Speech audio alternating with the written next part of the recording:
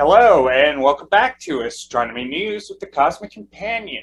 This week, Dr. Tara Murphy from the University of Sydney joins us, looking at an odd radio burst seen coming from roughly the direction of the center of the Milky Way galaxy.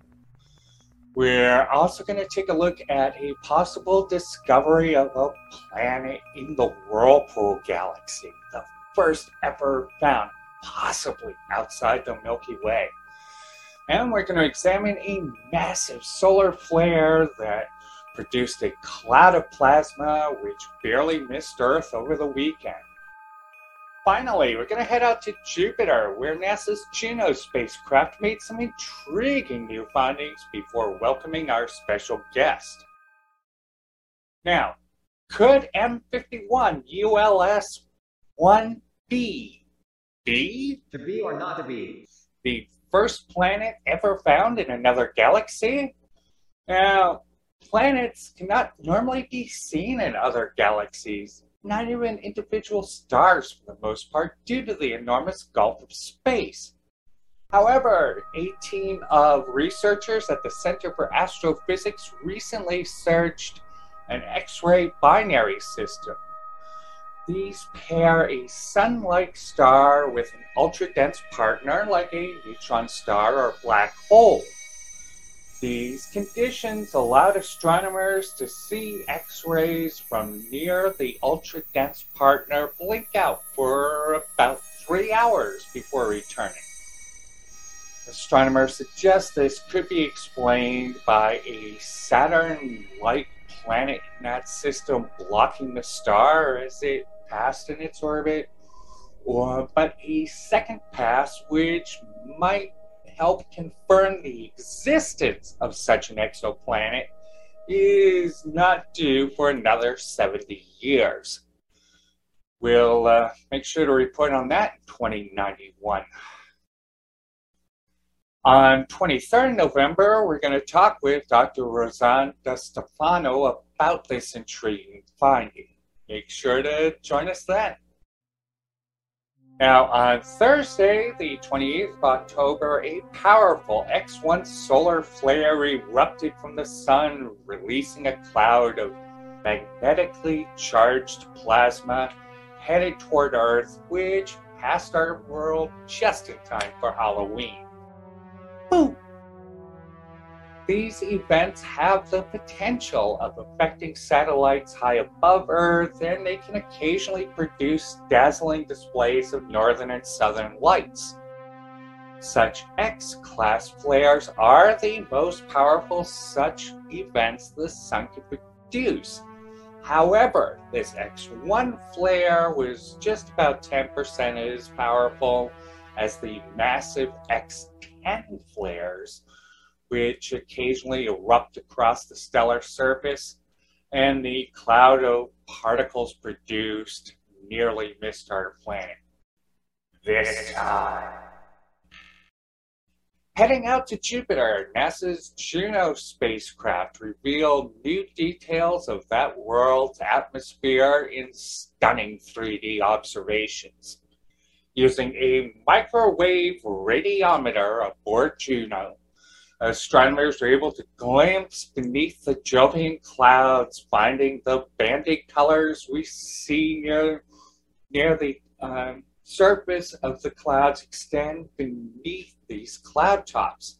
However, deep beneath the familiar surface of Jupiter, circulation and meteorology grow radically different. The dark reddish belts, which are rich in microwave radiation at the outer layers of the Jovian atmosphere, fade out in these microwave wavelengths. Meanwhile, the whitish zones, typically microwave poor at the outer boundaries of that world, start to glow brightly in these frequencies at these depths. This situation suggests little understood conditions are responsible for this fascinating finding. Looking deep into the universe, we see backwards in time. And the oldest light in the universe holds secrets to how everything around us will, one day, end. Meanwhile, stars, planets and galaxies dance in an intricate ballet, occasionally giving birth to life. We are a fledgling species, just beginning to visit other worlds. We are a way for the universe to understand itself. The Cosmic Companion strives to bring the universe down to Earth, and we depend on your help to make it happen. For information on subscriptions and ways to donate to this program, please visit thecosmiccompanion.net. Thank you. Next up, we're going to talk with Dr. Tara Murphy of the University of Sydney about her work discovering odd radio signals coming from the direction of the center of the Milky Way galaxy.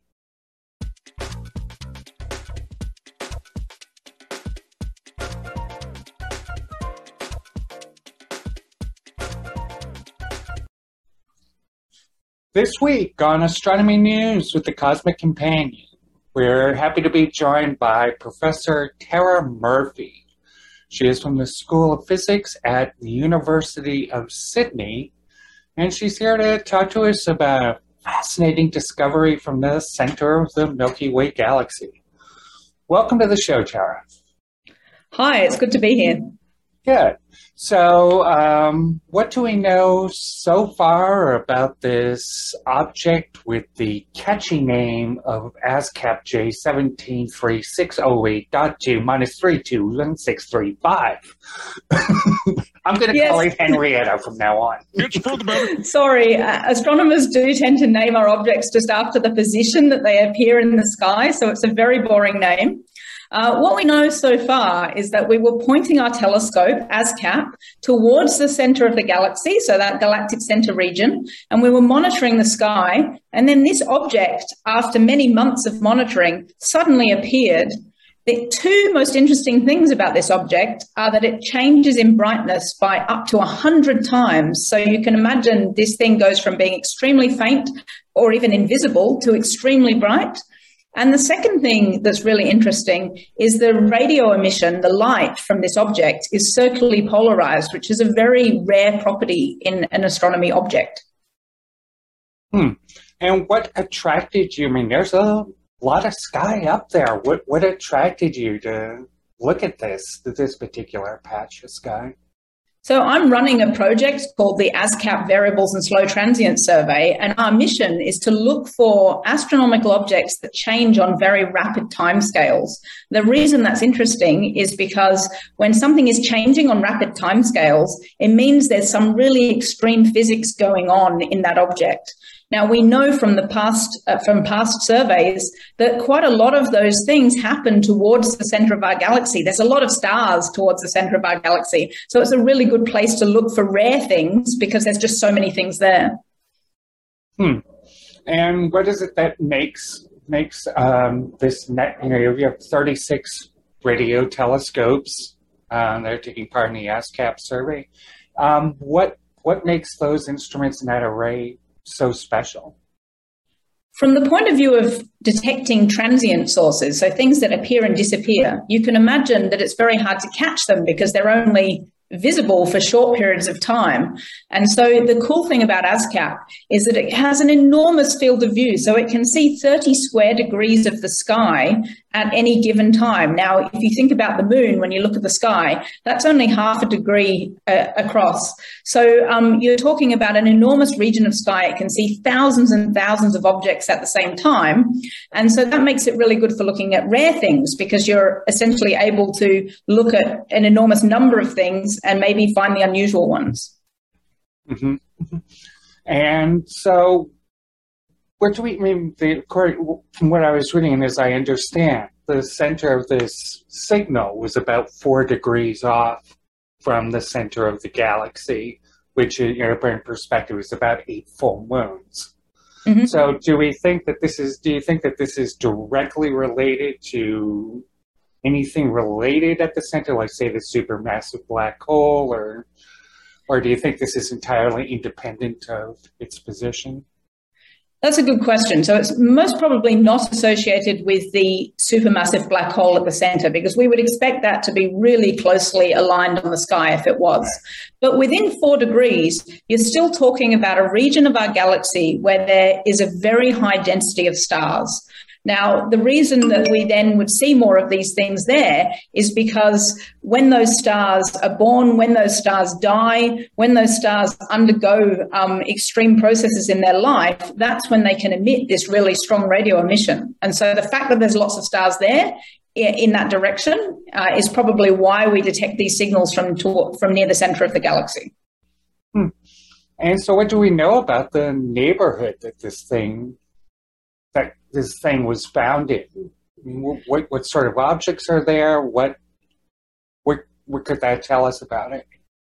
So the region towards the center of the galaxy, it has a large number of stars. Now that means that it has a large number of young stars. It also means it has a large number of old stars. And some of those stars, when they die, they form things like neutron stars. Neutron stars are the very rapidly spinning dead remnants of a star, and they emit these really rapid pulses. And that's one of the hypotheses we had for what this object could be, is that it was some kind of neutron star. Now, the other property of towards the center of the galaxy, there's also a lot of dust. So it can be very hard to see things with visible light. So if you imagine visible light traveling through our galaxy, it's attenuated. So it's sort of stopped by dust. It's absorbed by dust. And so it can be very hard to see things in visible light. But the cool thing about radio waves, they're much longer. So visible light, you think about that, it's hundreds of nanometers in wavelength, but radio waves are centimeters to meters, and they can just travel straight through that dust, almost unaffected by it. And so one of the cool things about ASCAP is when we look towards the center of our galaxy, we can actually see things that we can't see in visible light. And speaking of which, you folks did try to look up to see, after you saw this radio signal, you did look to see if there was anything there visible in visible light, and there didn't seem to be. How do you explain that? Yeah, that's right. So one of our hypotheses was that this was a flaring star. So I mentioned at the beginning the circular polarization. That's a very strange property of light. That means that the light is not only aligned in a single plane, but that plane is rotating as it's traveling towards us. And the two types of objects that cause that the most are pulsars and stars when they are flaring. So we thought this could be a stellar flare. But when we search for it in visible light, we see nothing. For a star to be that bright, to be flaring that brightly, but yet not visible in optical visible light, it means that it pretty much rules out that hypothesis, or it's a very, very, very cool dim star. We need better observations to try and find it. That's awesome. And so what other observations might be undertaken, for instance, with Webb, in infrared light, or, are you able to, what other instruments are you hoping to be able to, what other eyes are you looking forward to setting on this thing?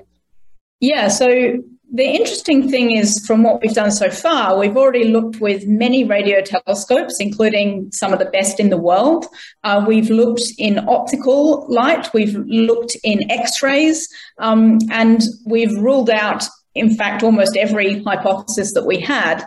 So the key to trying to make more progress on what this is firstly trying to get simultaneous observations with different telescopes at the same time. Now, that's actually really hard because we don't know when this object will actually switch back on again. So we're going to have to monitor it with one telescope, and then when it switches on, trigger the others to start observing it at the same time. The other thing we're going to try and do is use what's called VLBI, so very long baseline interferometry, where we use different radio telescopes that are separated by kilometers around the world, and we combine their information together to get a really high precision measurement of the position, so that we can tell whether this object is moving and maybe actually get a distance to it. So we do have some things planned, but the challenge with these rare objects is that because they're not switched on all the time, it's kind of difficult to plan your next experiment. Yeah, I bet it is. And so, we've talked a little bit about what this thing is not, but do you have any idea? Here comes the big question. Yeah. What is it? What could it be? What's your gut feeling or your thoughts on that? So I have an answer, but it's a very unsatisfying one. Yeah, those are the best in science. They really are. Yeah. So over the last couple of decades, there have been a very small number of objects found that share similar but not identical properties. And in the scientific literature, these have been called galactic center radio transients. They're not all right at the center, but they are all within the kind of region of the center of the galaxy, like I discussed at the beginning of the interview. The thing is, none of them are the same as each other. So, and as you can tell, the name galactic center radio transients is simply a descriptive name. It's not a name that suggests we know what they are. It's a name, a sort of a bucket to put these unknown objects in and say, our object is most similar to one of these galactic center radio transients, but it's not the same as any of them, and none of them are the same as each other, which means that maybe we have discovered a new type of object. Maybe this is some kind of strange neutron star that's in the process of dying and spitting out radio emissions sporadically. We're not really sure what these GCRTs are, but we're hoping that now that we have these new telescopes, ASCAP and MeerKAT and so on, that we will start finding enough of them that we can work out what they are. That's absolutely fascinating. So what do we know so far about the GCRTs other than their general location and they might all have some qualities like each other? Yeah, so if I could get a little bit technical, the properties that they broadly have in common are they're located towards the center of the galaxy in a broad sense. They are often highly polarized. So that means that this light is not just aligned in all directions as it's coming towards us. It's got some special properties that means it's generated by a particular physical process. They are highly variable, but that variability is not periodic. So in other words, they change in brightness very rapidly, but for example, they can be on for weeks or only minutes and then off for months or only days. So they're unpredictable. And they also have often what is called a steep spectrum, which means that they're brighter at low frequencies than at high frequencies. So they are the 4 or 5 properties from a astrophysics point of view that they broadly have in common, but they don't all share all of them. That's so fascinating. And so finally, what's next for you? Will you be doing more follow-up studies of this object, or are you going on to other pastures? We'll be doing both. So we'll definitely be following up this object more within the limitations of what I described, that it's very hard to catch it because it spends most of its time switched off. But this is just the first, in terms of the future plans, this is just the first discovery in our variables and slow transients project. ASCAP has just been our telescope, which is actually the telescope in the background behind me. That telescope has just been through its pilot survey phase in the last 2 years, which is where we've detected this object. But next year, it starts its full survey mode, and rather than just doing 100 hours of observation, we'll be doing thousands and thousands of hours of observations. So I feel like this is just the first step in what's to come. I say look out for more news in this space next year. That's great. Thanks so much for being on the show, Tara. It was wonderful talking with you. Thank you. It was fun to chat. Yeah. And that was Professor Tara Murphy from the University of Sydney.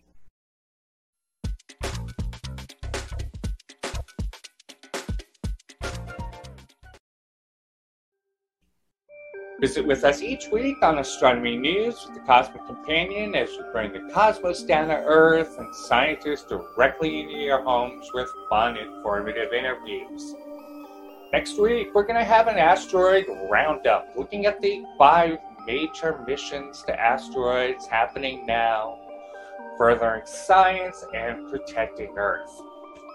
Here's a preview of an interview we have with Essen Erkan Elp of Argonne National Laboratory.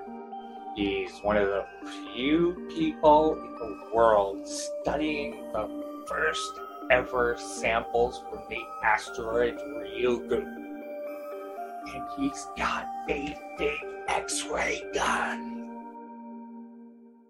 The nice feature of the beamline is that it is very unique in terms of looking at iron and iron minerals. We have a very unique way of looking at the combination of the iron nucleus and the iron electrons and their interaction, from which we garner a lot of information about what kind of minerals they were, what kind of conditions under which they have formed, and how much of each mineral phase exists. Subscribe to our VIP newsletter to see every episode of this show one day early, together with advanced viewings of our comics, jokes, and really just a whole lot more. How do we do this, you ask? We answer. We depend on support from viewers just like you. For ways to help support this program, including VIP subscriptions, please visit thecosmiccompanion.net/support.